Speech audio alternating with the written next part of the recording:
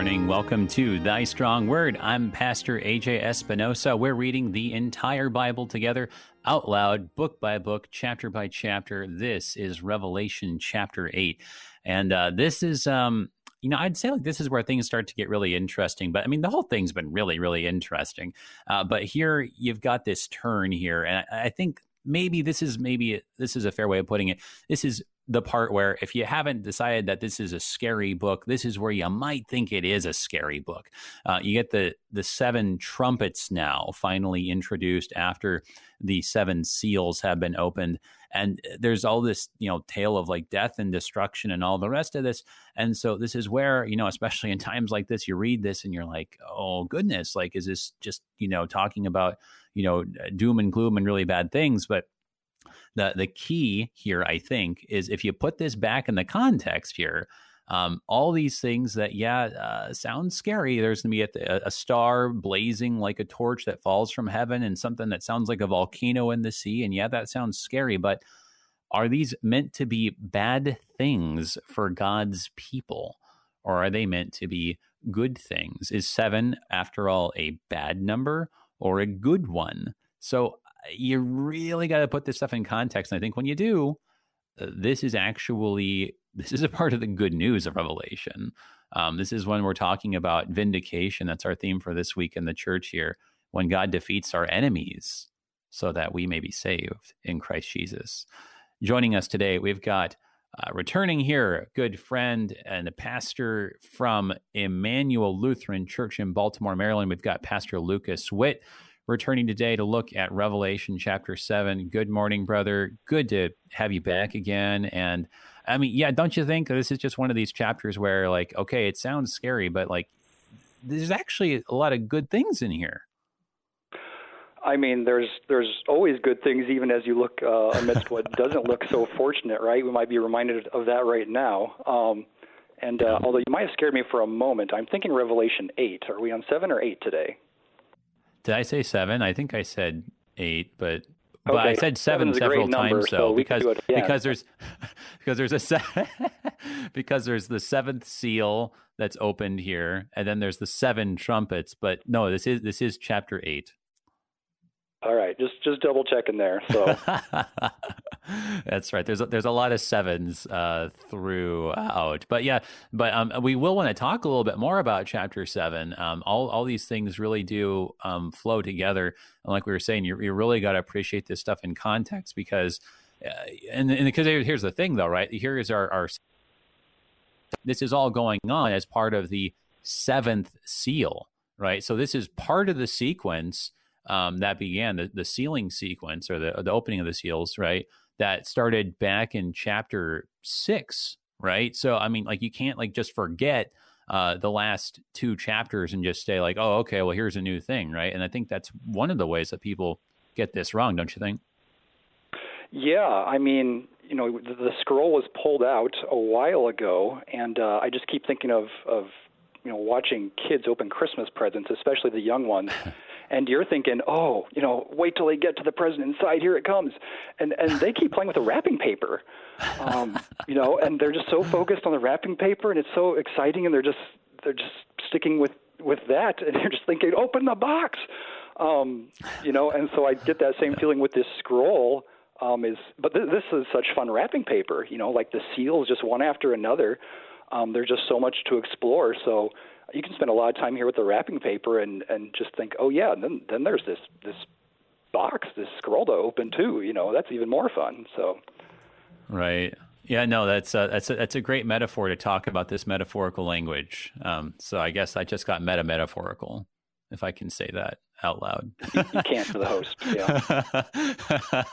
But yes, well, let's make sure that we don't just play with the wrapping paper the whole time, and let's actually get to the present. And it's another one of these short little chapters. I'm actually grateful that whenever they decide to stick chapter numbers in Revelation, that they made them kind of short, because you really do got to like just take your time with this and have some time to soak this in. But one of the things that, well, let's just go ahead and turn to it. And then there's so many good things. There's so many good things. As we get started, brother, would you say a prayer for us and for everyone listening and for all our brothers and sisters all around the world out there? Yeah, let us pray. Heavenly Father, you give us so many good things as we open up your scriptures, as we hear your word, as we walk through our lives. We're reminded during this present time in our world that amidst all the things that look like they are very, very bad, very, very undesirable, and most of the time we'd say that, that there is very good stuff that you have wrapped up and intertwined that is happening just as you display in your word.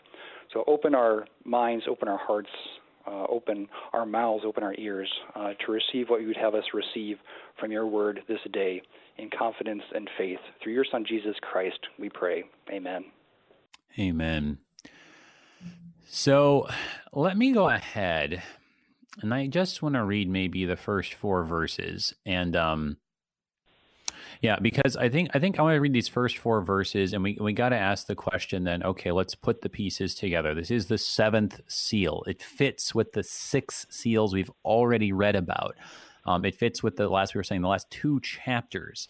And so I think let's just read these first 4 verses and make sure we're putting these pieces together, right? Because I think if we get that right here, everything that follows, I think we'll also have a decent chance of getting right. But I think if you skip over these first 4 verses because you're like, oh, I want to read about the trumpets, I think that's just where everyone gets off on the wrong foot too often. So here's the first 4 verses of Revelation chapter 8. When the Lamb opened the 7th seal, there was silence in heaven for about half an hour. Then I saw the 7 angels who stand before God, and 7 trumpets were given to them. And another angel came and stood at the altar with a golden censer, and he was given much incense to offer with the prayers of all the saints on the golden altar before the throne. And the smoke of the incense, with the prayers of the saints, rose before God from the hand of the angel. Okay, so before everything seems to start getting crazy, right? You've got prayer, you've got silence, right?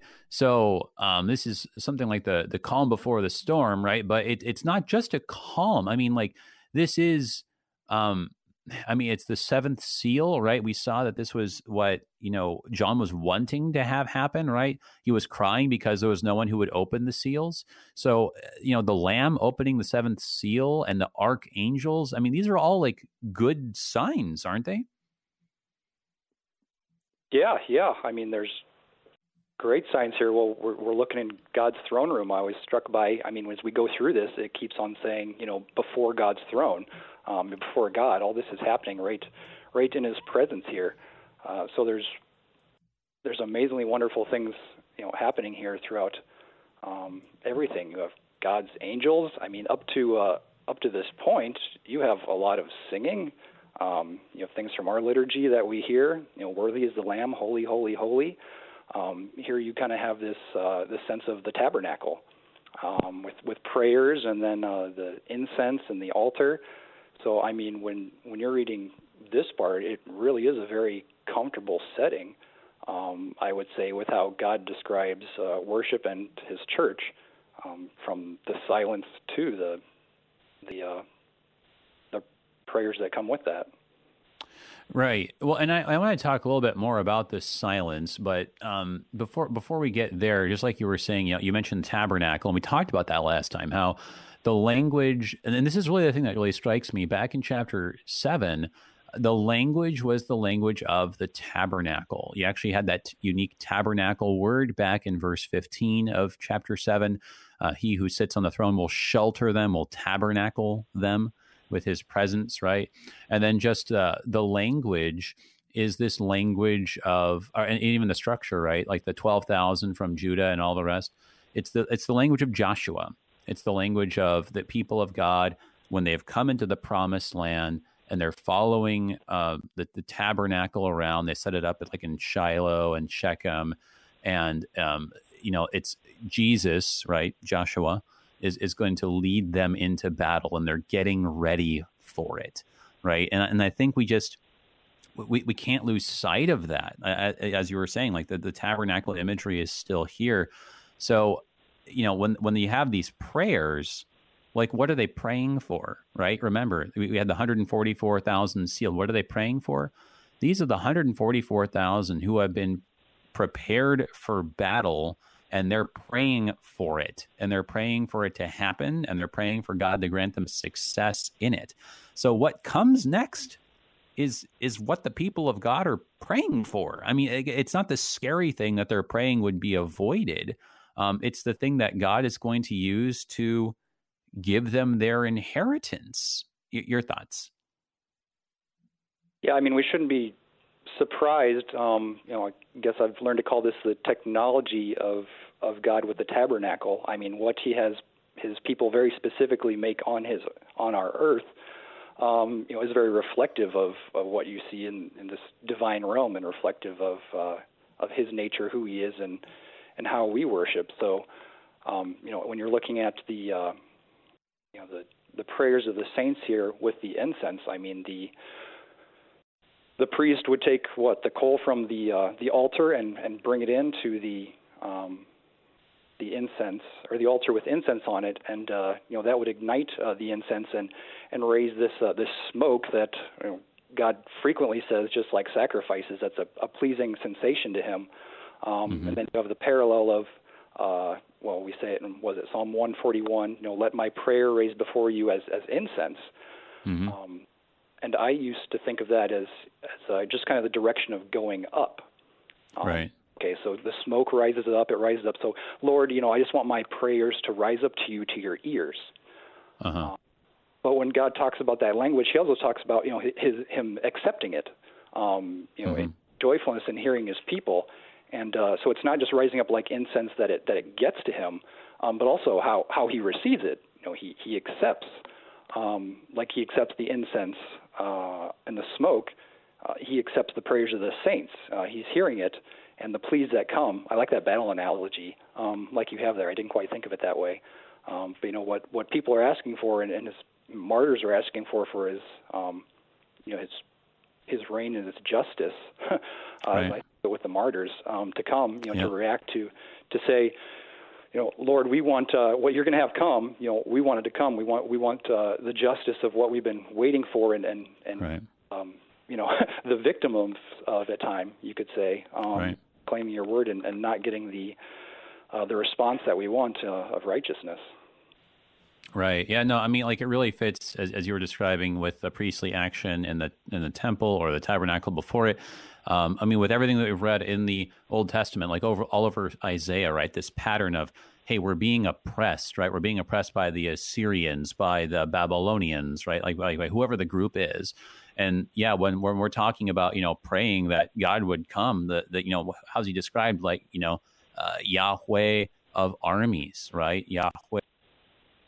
This idea is, he's going to come with violence and armies and destruction, right? But it's because that's what we need to be freed from our enemies. We need to be rescued. We need to have God defeat them. And how does Revelation keep talking about the Lamb, right?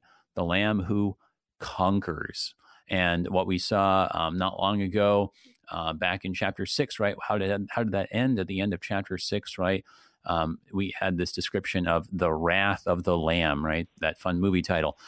So all this stuff is not a bad thing that's about to come when you look at it. And something else that hit me when I was looking at this, it really is Joshua all over again.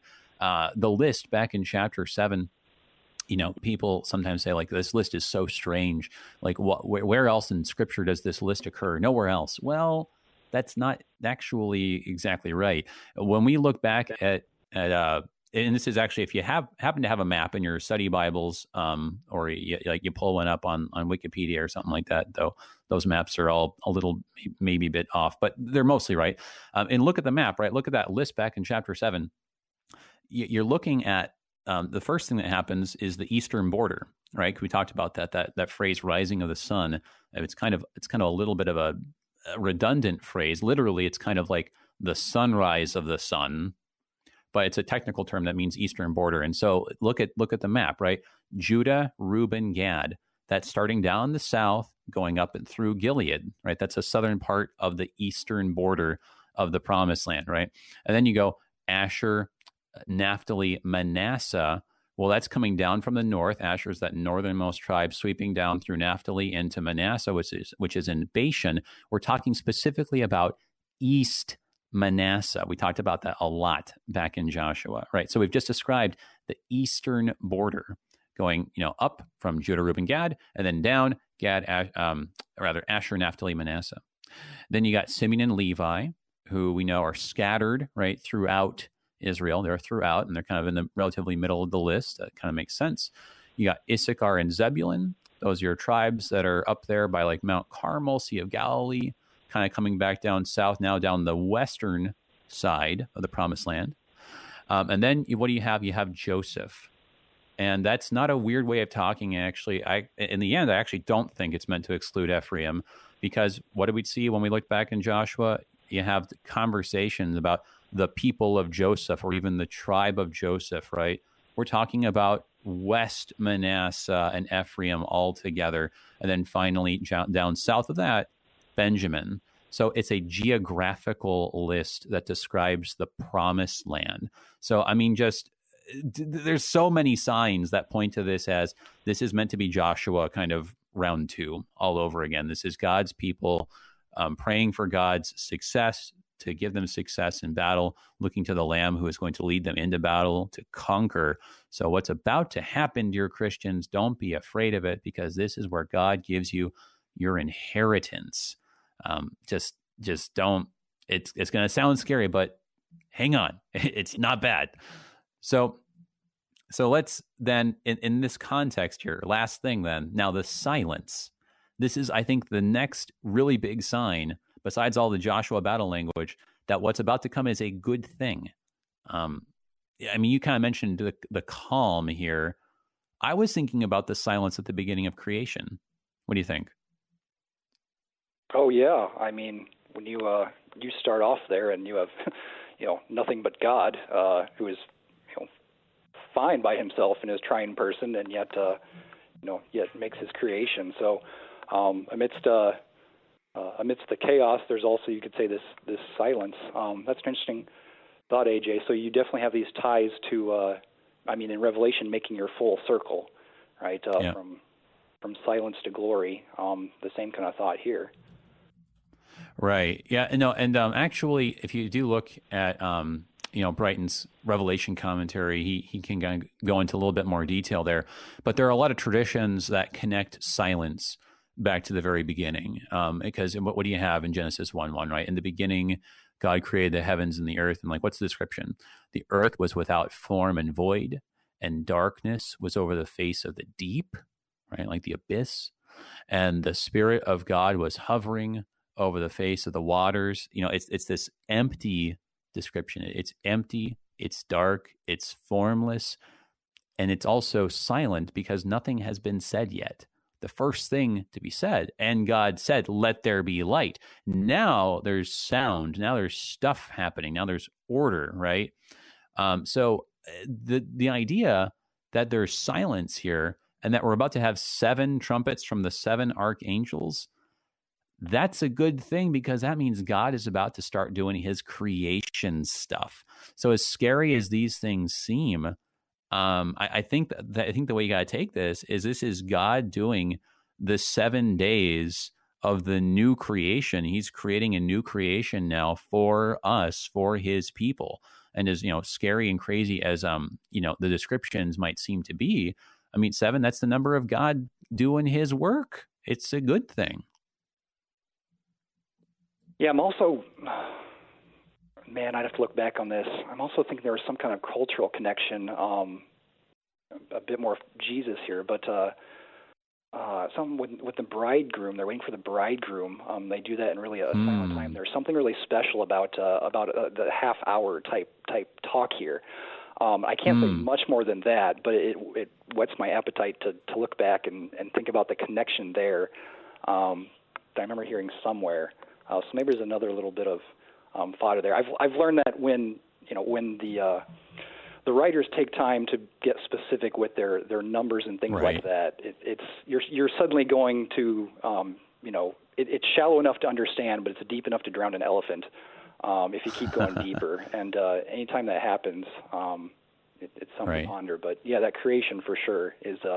It's all over throughout Scripture and the narrative. But I like how you put that. Yeah, no, I do think that you're right that there are like some connections to that idea of that kind of half an hour that would have happened probably in actually a number of contexts where it could have been the actual like literal like half hour that would have been spent in some periods of vigil in the context of worship, but also as you mentioned, like there were other kinds of vigils that were used, like perhaps like in wedding ceremonies, even, right? Like when you have the tale of the virgins, right, who are up keeping vigil, right, late at night, trying to not go to sleep, keep those lamps burning, right, and all the rest. So I do think there are like some like connections even to like the parables of our Lord and that kind of worship background. But so yeah, it's like all these signs are like, hey guys, God's about to roll up his sleeves and do his work of creating salvation and creating a new world for us to inherit. Good stuff's about to happen. So without any further ado, let's go ahead then and look at what these things are. So let's pick it up here at verse 5. Then the angel took the censer and filled it with fire from the altar and threw it on the earth. And there were peals of thunder, rumblings, flashes of lightning, and an earthquake. Now, the 7 angels who had the 7 trumpets prepared to blow them. The first angel blew his trumpet, and there followed hail and fire mixed with blood, and these were thrown upon the earth. And a third of the earth was burned up, and a third of the trees were burned up, and all green grass was burned up. Okay, so that's a lot of things going on here that, I mean, my goodness, right? Like a third of everything getting burned up, hail, fire, and blood. Again, these are scary things. And yet, if we look at the rest of Scripture here, maybe not all bad news. We probably have time very briefly. We got about 2 minutes before we got to take our break here. So very, very briefly here, we got a caller here. Larry, brother, good morning. Good to hear from you again. You have a question or a comment for us real quick before we got to get into our break? Quick comment. Go ahead. Referring to Sigmund Becker's The Triumphant Song, he makes a point, but when Jesus said in the New Testament, double verilies, verily, verily, he's saying, pay close attention. I have something very important to speak of. Here, Sigmund Becker says, public speakers know that a deliberately long pause, the pregnant pause, grabs the attention, and that he goes on and he says, the half-hour of silence teaches us that the church should not treat these dangers lightly. War, famine, pestilence, and persecution can at their worst rob us of physical life. False doctrine, apostasy can deprive us of eternal salvation. That's my comment. Thank you, brother. Yeah, that's very helpful, right? I mean, just it's kind of just intuitive, just on a human level, right? That like when you take a big pause, right? And that's certainly something that Pastor Witt and I are accustomed to, right? Sometimes you use that deliberately in a sermon. You just take a pause, and it is a signal that what's about to happen maybe is very important or solemn. But anyway, brother, just maybe just 30 seconds here. But yeah, just really briefly, just kind of introduce your thought here, and we'll continue it on after the break. Thought for which part? Sorry, AJ. Oh, no, it's fine. So just, well, actually here, I'll just kind of set you up for it, and then you can get going once we come back. But yeah, so we just heard this censer, right, gets filled up, right? It was for prayer and smoke and incense, but then there's fire, rumblings, flashes of lightning, and earthquake, and you got this hail, fire, and blood with the first trumpet. So scary things, but maybe good things for our salvation. This is what we're talking about here on Thy Strong Word, looking at the revelation given to St. John, the 8th chapter. Be right back.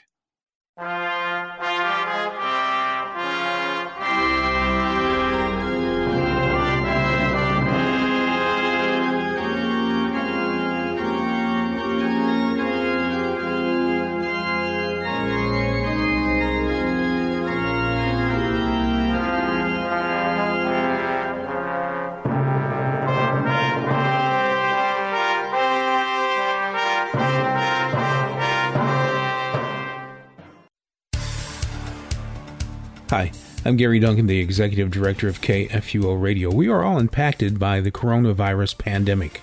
All of the KFUO staff is practicing social distancing by working from home offices and temporary home studios. Our promise to you is that we will continue to bring you the word of Christ in our programming and worship services, the clear message that we've been proclaiming since 1924.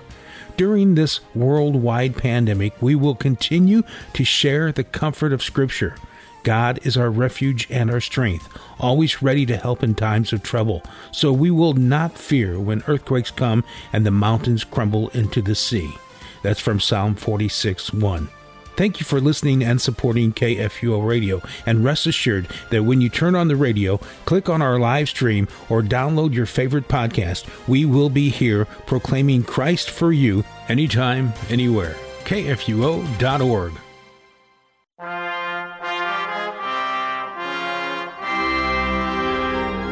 Welcome back, everybody, to Thy Strong Word. I'm Pastor A.J. Espinosa. We're looking at Revelation chapter 8 today, joined today by our guest, Pastor Lucas Witt, pastor at Emmanuel Lutheran Church in Baltimore, Maryland.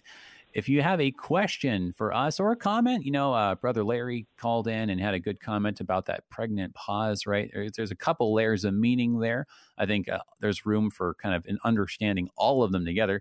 If you have a question or a comment for us, you can give us a call, 1-800-730-2727.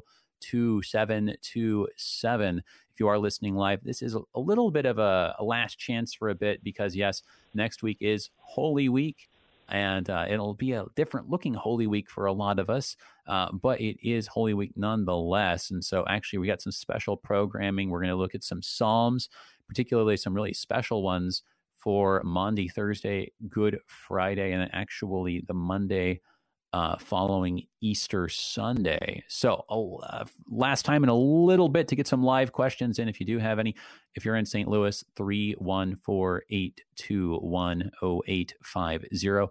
You can always, of course, send an email to kfuo@kfuo.org. And I also wanted to make sure to thank our underwriters at the Lutheran Heritage Foundation. Thank you for underwriting the program. Their website, lhfmissions.org. A lot of good things on their website. I mentioned there's that story of coming to faith in the midst of an ICE detention center. It's so easy just to kind of look inward during these times and think about just what's going on in our own houses. But they have lots of really great stories, including one also about, an LCMS missionary, the work that, our missionaries have been up to in places like Kazakhstan, right, despite persecution. And so anyways, really good stuff that they just put up on their website. Check that out, lhfmissions.org. All right, Lucas, we were looking at Revelation chapter 8. We just heard about the angel, one of these angels here in the throne room of God, who takes this censer and he fills it and he throws it on the earth. And then there's this first archangel who blows this trumpet, and it's fire and hail and blood. So what's going on here? Yeah, this made me think about the prayers of the saints going up, the prayers of the martyrs, how they go up in the incense, and the angel who has this censer, which he will use to take the coal, he fills it with fire, and you have this response from God to what the prayers are of the martyrs, this battle prayer. Maybe as you would have said it before, I mean, kind of Molotov prayer cocktail that the angel throws on the earth here, and I love this word, the peals of lightning, but you have everybody's thunderstruck. You have storms coming, and suddenly you get to the trumpets here, and with Larry going with the silence there, that was kind of a good illustration because I was jumping back. I think you were going to go off the silence there, but as we look at what the angels do here with the trumpets, and as we've done constantly, you've got to jump back into the Old Testament to really get an understanding of what's going on here and what's being said here, because we're filling full what's been told in the Old Testament, not replacing it. Right. Yeah. Yes. No. Very, very good. And I think that just as you were, in fact, just saying that, I'm reminded. So just you keep thinking about the book of Joshua. I really do think that. I didn't even realize just kind of how good it made sense to read Joshua not long before this. But think about like the fall of Jericho, right? I mean, like, how did that work? There were you had these priests, right? Actually, it says there were 7 priests bearing the 7 trumpets, right? And there they are following the Ark of the Covenant, right? Which would have been like the key centerpiece of the tabernacle, like we're talking about, right? And what's he say in verse 10 of chapter 6? You shall not shout or make your voice heard, neither shall any word go out of your mouth until the day I tell you to shout. Right? I mean, so there we have it, right? There's like these 7 trumpets, but before those trumpets get going, right? Silence, a command to silence, right? So no, I mean, like there really are just, I mean, immense connections to the Old Testament, both in terms of like creation stuff, and then this battle stuff. And for me, when you look specifically about this, hail and fire mixed with blood, because you're like, no, hang on a second. I'm pretty sure I don't remember hail and fire and blood like in Genesis 1 or pretty much anywhere in Joshua or something. You're like, hang on a second. But what it does remind me of is the Exodus, which when you look at the way, though there, to be fair, there is, if we actually recall, there is a description of hailstones falling and doing battle in a way of speaking in actually Joshua 10, if we recall. But if you go back to the Exodus, right, that's described in terms of God as a warrior fighting for his people's freedom, right? And so there is God rescuing them and defeating the enemies of their enemies, who are the Egyptians, right? In something that includes hail. And you got to remember, in that Hebrew context, fire in that context is kind of a description of lightning, right? So I mean, this actually does seem a lot like God's Old Testament way of rescuing his people, right? Yeah, I mean, you just kind of blow me away with the Joshua connection. After the sun stands still, that's when the hail falls. But yeah, when I kind of go into these parts, especially, I mean, I'm thinking Passover, Exodus, things like that. So, you look back and Moses stretched out his staff toward heaven. This is one I highlighted, and the Lord sent thunder and hail, which we always talk about, and fire ran down to the earth too. That figurativeness of judgment, along with lightning as well, I would say there too. And then with the hail that happened in Egypt, you only had a portion of the people in Egypt who had hail fall on them.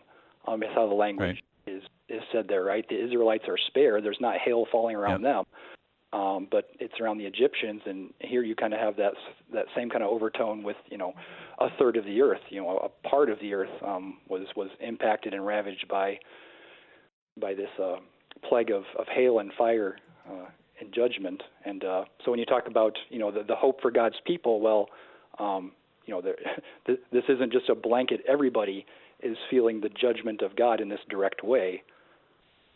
Right. Yeah, no, exactly right. Like, and that's the thing. I think that we kind of read the third the wrong way, right? We look at third and we're like, oh my goodness, that is a crazy mortality rate, right? Because we're thinking about it in terms of mortality rates, and if anyone were to mention, like something like 33%, we'd all just faint right there on the spot. But that's not the idea. It's that, hey, look, God is doing this, but it's not like he's just indiscriminately just destroying the earth here. This is targeted. This is a precision attack on God's enemies. This is not falling on God's people. Just like you were saying, when you actually read what we have back there in Exodus, or back like we had in Joshua, right? I mean, that hailstorm, that was the angel of the Lord, right? Fighting for the people of Israel to defeat their enemies. So, I mean, hail is it really is another one of these good things here. So on this first, you could say this first trumpet of the new creation, right? God creating this victory for his people, right? Already it's, God is doing these things to spare his people and to save them. And I can't help but go through these really focused, first of all, with the with going back in Egypt, and you look in the context there, and these weren't just, see this trick of turning, the Nile to blood, and hailstones and such. But I mean, this was God was in the ring with the Egyptian gods, right? The idolatry. Right. I can't help but think about, in God bringing judgment.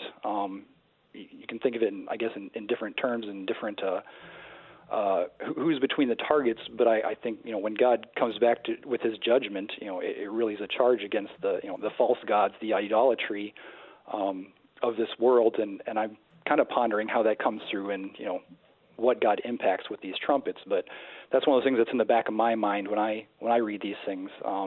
Picking up the context of Exodus and what God was doing there when delivering His people, what He was, giving judgment, He was showing judgment to. Right. The false gods, the things that we can That's chase right. after in this world, and guess what? They'll be stripped away by fire and hail and blood and all the different ways you can describe that. Well, that's a really good point. And actually, this reminds me of a conversation that I was having recently, but like the word world, right? It has some connections and some connotations that we actually are maybe getting a little bit unfamiliar with, but we have in one of our, kind of older, kind of an older way of speaking in our liturgy. You get to like the end of, it happens in some of our doxologies that you could say world without end, right? And instead of, forever and ever, you might say a world without end. And in fact, it's kind of like some of the ways that they speak still in certain liturgies. Like I'm thinking of like the Orthodox liturgies. And you kind of say like, world without end, or maybe like if you're looking at the Creed, for example, the life of the world to come, right? That word world, even though today you kind of think of it as meaning like either basically like kind of planet, like planet Earth, or maybe like the universe, right? The kind of old sense of the word world, like where we got it from, like in like Old English and all that, it meant a lifetime or like an age or an era, right? And you got to think back into these old contexts. And this is what I was thinking about when you're mentioning idolatry. It was connected to kings and gods. Like that's how you dated things. That's how, you talked about like the first year of this king, right? Which he was king because a certain god favored him, right? So a certain god was also consequently reigning through that one king. And that's how these things were reckoned. And that's where we get our own calendar from, because we say, hey, look, King Jesus has been reigning. And so that's how we have, we're in AD 2020 because of the God who's reigning through him. So as you're saying, talking about the creation of a new world, that, not necessarily like the planet blows up and there's a new one, but we're talking about the judgment of idols. We're talking about dethroning the powers and principalities of darkness and the installation of the true power and authority, Jesus Christ. It's as much to do with the destruction of idolatry and establishing a new age as anything else. That's what I was thinking about as you were just talking about that. Yeah, and I guess sticking with that, metaphor of God in the ring, or God in a fight with the idols or Egyptian gods in Egypt. I mean, in the end, there is one left standing, right? There's one champion, there's one ruler, there's one left, and God makes it very clear that He is the one, and it's not by chance. He's the one orchestrating it all. Yeah. Well, yeah, no, and it's very apropos, right? Like one left standing. We talked about that, like how in the last two chapters, like you've got it was. Where was it? It was the end of chapter 6. For the great day of their wrath has come. Who can stand? Right? And how is the Lamb described? Well, it looks like he's been slain, but he's standing, right? And so, like there's very much, I believe, this idea of, hey, look, the only one who's left standing is the one that you thought you'd killed, right, and done away with forever. Yeah, you did kill him, but you didn't get rid of him. He's still standing despite that, right? So, I do think that there is very much this idea that even though this is sort of like end of the world talk, this is already still stuff that's that's kind of already inaugurated, that's already started just in Easter, right? That, like with Easter, that was the beginning of the end of the world, right? Like the end of the rule of darkness and the rule of the Lamb. And I think you get that too a little bit, even with the imagery of like hail and fire, just the kind of like hail and lightning kind of idea. It's that storm language. I mean, that takes us back to Genesis 1, where it's just kind of described as a watery abyss.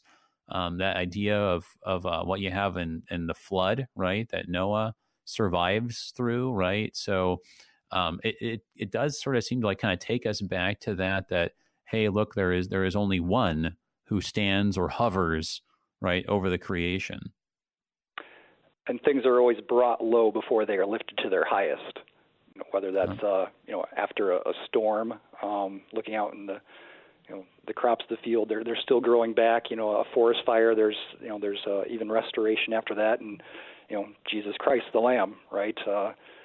Bloodied and beat up, and it's after that he raises to the throne by God, the right hand. That's right, exactly. So, well, let's go ahead. We do need to get through like all. I think we got 4 trumpets today. So let's take a look here at the second trumpet, because I think this is one of these things where if you kind of read them all together, it's easier to kind of make sense of each of the ones here. So maybe we'll take 1 or 2 of these here. So here's picking it up then in verse 8, the second trumpet here. The second angel blew his trumpet, and something like a great mountain burning with fire was thrown into the sea, and 1/3 of the sea became blood. 1/3 of the living creatures in the sea died, and 1/3 of the ships were destroyed. Okay, so this is pretty interesting here too. A great mountain burning with fire. I think I mentioned it in the intro. It sounds like a volcano or something, right? And of course, you think about some of the descriptions. I don't know. I feel like there's like History Channel stuff on like what happened to Atlantis and stuff, right? You talk about these like sea volcanoes. It's a pretty scary idea, right? But the description, I think, of the sea becoming blood and the sea creatures and the ships being destroyed. I mean, this again also feels very Old Testament-y. What do you think? Yeah, this is one that probably has me grasping the most. But obviously, water becoming blood, brings you back to Exodus there, and God showing His glory and bring judgment to others. You have a focus on if there's reliance on the living creatures, the sea, or the ships, or something like that. I think was it Brighton's commentary that maybe mentioned the commerce going down at that point as an idea there.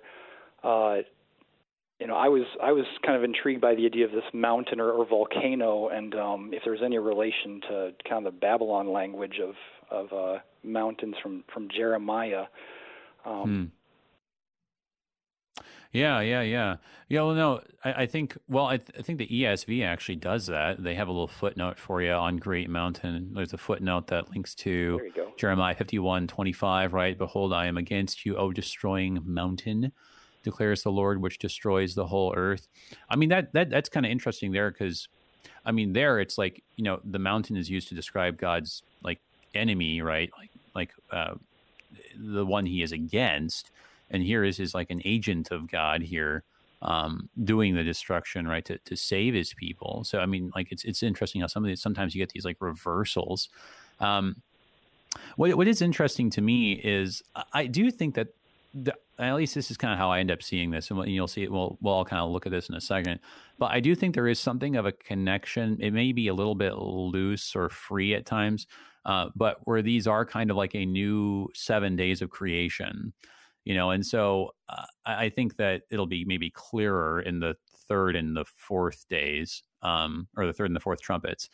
But if you look at this, second trumpet here, the connections to the sea, I mean, like, and it's not really focused on particularly just animal life, right? Because it's like even the ships, right? But this idea of, just chaos in the waters, right?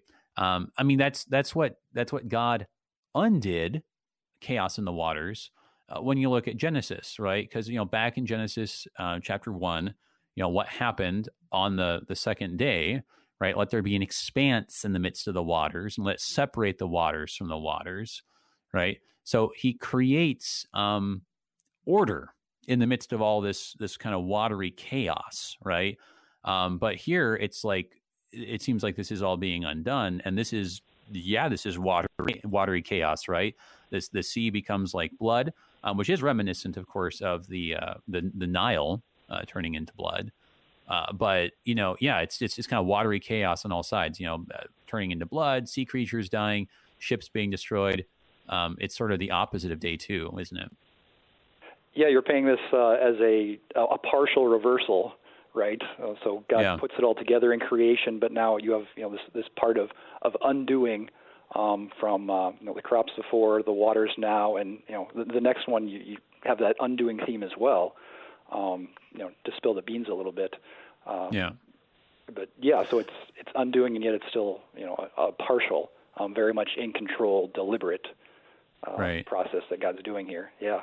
Well, I mean, it's like the flood, right? I mean, where it's like you have this undoing, right, of creation, but it's not just undoing because God's like, okay, forget about it. Just this one, just throw it in the bin and we'll start over. But no, it's as you were saying, a partial undoing, so that he can bring his remnant, like people, into a renewed and restored world, right? Because it is a new world in that old sense of the word world, right? It's a new age. When Noah gets off the ark, right? I mean, like there's new commands, right? There's like all the rest of it. Let's go ahead though and take a look at the next trumpet here. So number 3, starting in verse 10, the third angel blew his trumpet, and a great star fell from heaven, blazing like a torch, and it fell on a third of the rivers and on the springs of water. The name of the star is Wormwood. A third of the waters became wormwood, and many people died from the water because it had been made bitter. So this is pretty. It is interesting for like lots of reasons. I do think that there's, as I was kind of already saying, I think there's lots of creation connections though, and that in a lot of ways this to me connects to the third day of creation. But before I just go off on a rant here, what did you see when you were reviewing this and taking a look here with this wormwood star here? Yeah, I love how you're kind of giving me a bigger image to paint here with the creation and Joshua here. I definitely took this with the Mara. I think quite a few commentaries probably do as well. Yeah. With the water that was too bitter to drink. And then they throw in a piece, chunk of wood, and that makes it very, very pleasing to drink. In fact, even the word there isn't really so much. We translate, I guess, to drink, but it's really the root word there is like you can't bear it, you can't endure it, you can't stand against it. In the context there in the Hebrew. And so there's kind of this sense here too, where if God brings this bitterness, this struggle, this sorrow, and people are not going to be able to stand against, when He brings it there. When bitterness comes, it's something that usually God gives to His people, and you're going back to Jeremiah and him lamenting and things like that with that struggle, but. So that's, I probably took it the way many people do. So I'm especially intrigued to hear about plugging this into creation as well. Well, I think the two are connected, right? Because you were just, you're connecting the idea, right, for this kind of like destruction, right? That like, okay, like visibly here we have this image of destruction, but to your point, right, it was connected to the destruction and the dethroning of idols, right? Like all these kinds of physical, visual descriptions have a spiritual connection to them. I mean they are symbolic. I don't think that you're meant to read any of this and to say like there's actually going to be a star that falls from heaven. Of course, that doesn't even, from our modern perspective, doesn't even make sense, right? Like if a star falls to earth, that means the earth is getting, absorbed into a like a black hole or something like that. That's not where we want to go, right? We're not supposed to be taking it that way. This is visual language for spiritual realities. And so I do think the connection, right, is to day 3. But like you were just saying, like, what are you supposed to kind of understand spiritually about that? And you go back to the bitterness, right? Like we had that, the waters of Meribah that we read about back in Numbers, right? It's a spiritual bitterness. The idea that you can't bear this water. Well, it was really that they were saying, the people of Israel at the time, that they couldn't bear God and they couldn't bear the leaders that they had been given. So, I mean, there's the reversal here, right? It's like, well, you can't bear, the leaders that I've chosen to give you, right? You can't bear, my word. And so bear this, and so it's not God being spiteful, but it's the reversal in the face of stubborn refusal to repent. So I think that the two go hand in hand, that like the Genesis language is what makes you think of those other later scenes, right? And of course, in Genesis, it's not just that on day 3 that the seas are given their form finally in their name, but like on day 3 also, like the land emerges and it becomes fertile, right? It produces sweet things that bear fruit, right? But here you've got wormwood, right? Now this is actually talking about a plant, right? That makes a bitter tasting extract, right? So there is this like reversal idea, but of course, just ideas of fruit, sweetness, all those things, spiritual connections throughout. Really quick here, let me just read the rest of the chapter here, and then just kind of make some concluding comments here, you and I. So here's picking it up at verse 12. The 4th angel blew his trumpet, and a third of the sun was struck, and a third of the moon, and a third of the stars, so that a third of their light might be darkened, and a third of the day might be kept from shining, and likewise a third of the night. Then I looked, and I heard an eagle crying with a loud voice as it flew directly overhead, "Woe, woe, woe to those who dwell on the earth, at the blasts of the other trumpets that the 3 angels are about to blow." Okay, so, verse 13 kind of just setting us up for chapter 9, really. But maybe let's just focus here on verse 12, what we got with this 4th angel. This is, I think, the one where it kind of most obviously lines up with the days of creation, right? Because what happened on the 4th day, this is the stuff that I've been reviewing with my 3-year-old lately, right? Like the sun, the moon, the stars, right? But very, very interesting. There are spiritual connections here as well. So just maybe 30 seconds, 1 minute here, but just like a thought or two about what might be going on here for us to understand spiritually. Yeah, I mean, the spiritual and the physical are always connected, right? I mean, as much as we see, we maybe think the world, 90% of the world is physical, and then the 10% of spiritual impacts it. It's really the other way around, right? And like, the spiritual is 90% with what God's doing, and we're the 10% in the physical, how we witness that. So, I mean, here in the darkness, you have that spiritual darkness. I think is something that people would think about, with blindness here. I might take a little leap here, maybe a bad time at the end to be looking about how darkness is often felt, and maybe in a psychological sense. Again, with struggle. Right. Well, certainly the stars were meant to be a guide, right? And so we're talking about, undoing the false guides and the blindness, right? I mean, that's the idea back in Genesis even. Thank you so much, brother. A lot to chew on, right? Thank you so much. God bless you and your people there in Baltimore. Looking forward to next time. Thanks, AJ. Everybody, Pastor Lucas Witt, Emmanuel, Baltimore, Maryland. Until next time, enjoy happy Holy Week blessings. You've been Peace. Listening to Thy Strong Word, produced by the Lutheran Church Missouri Synod Office of National Mission in cooperation with Worldwide KFUO, the official broadcast ministry of the LCMS. Your support is vital for this program to continue. You can make a gift safe, secure, and easily online at kfuo.org. Thank you for listening and supporting Thy Strong Word.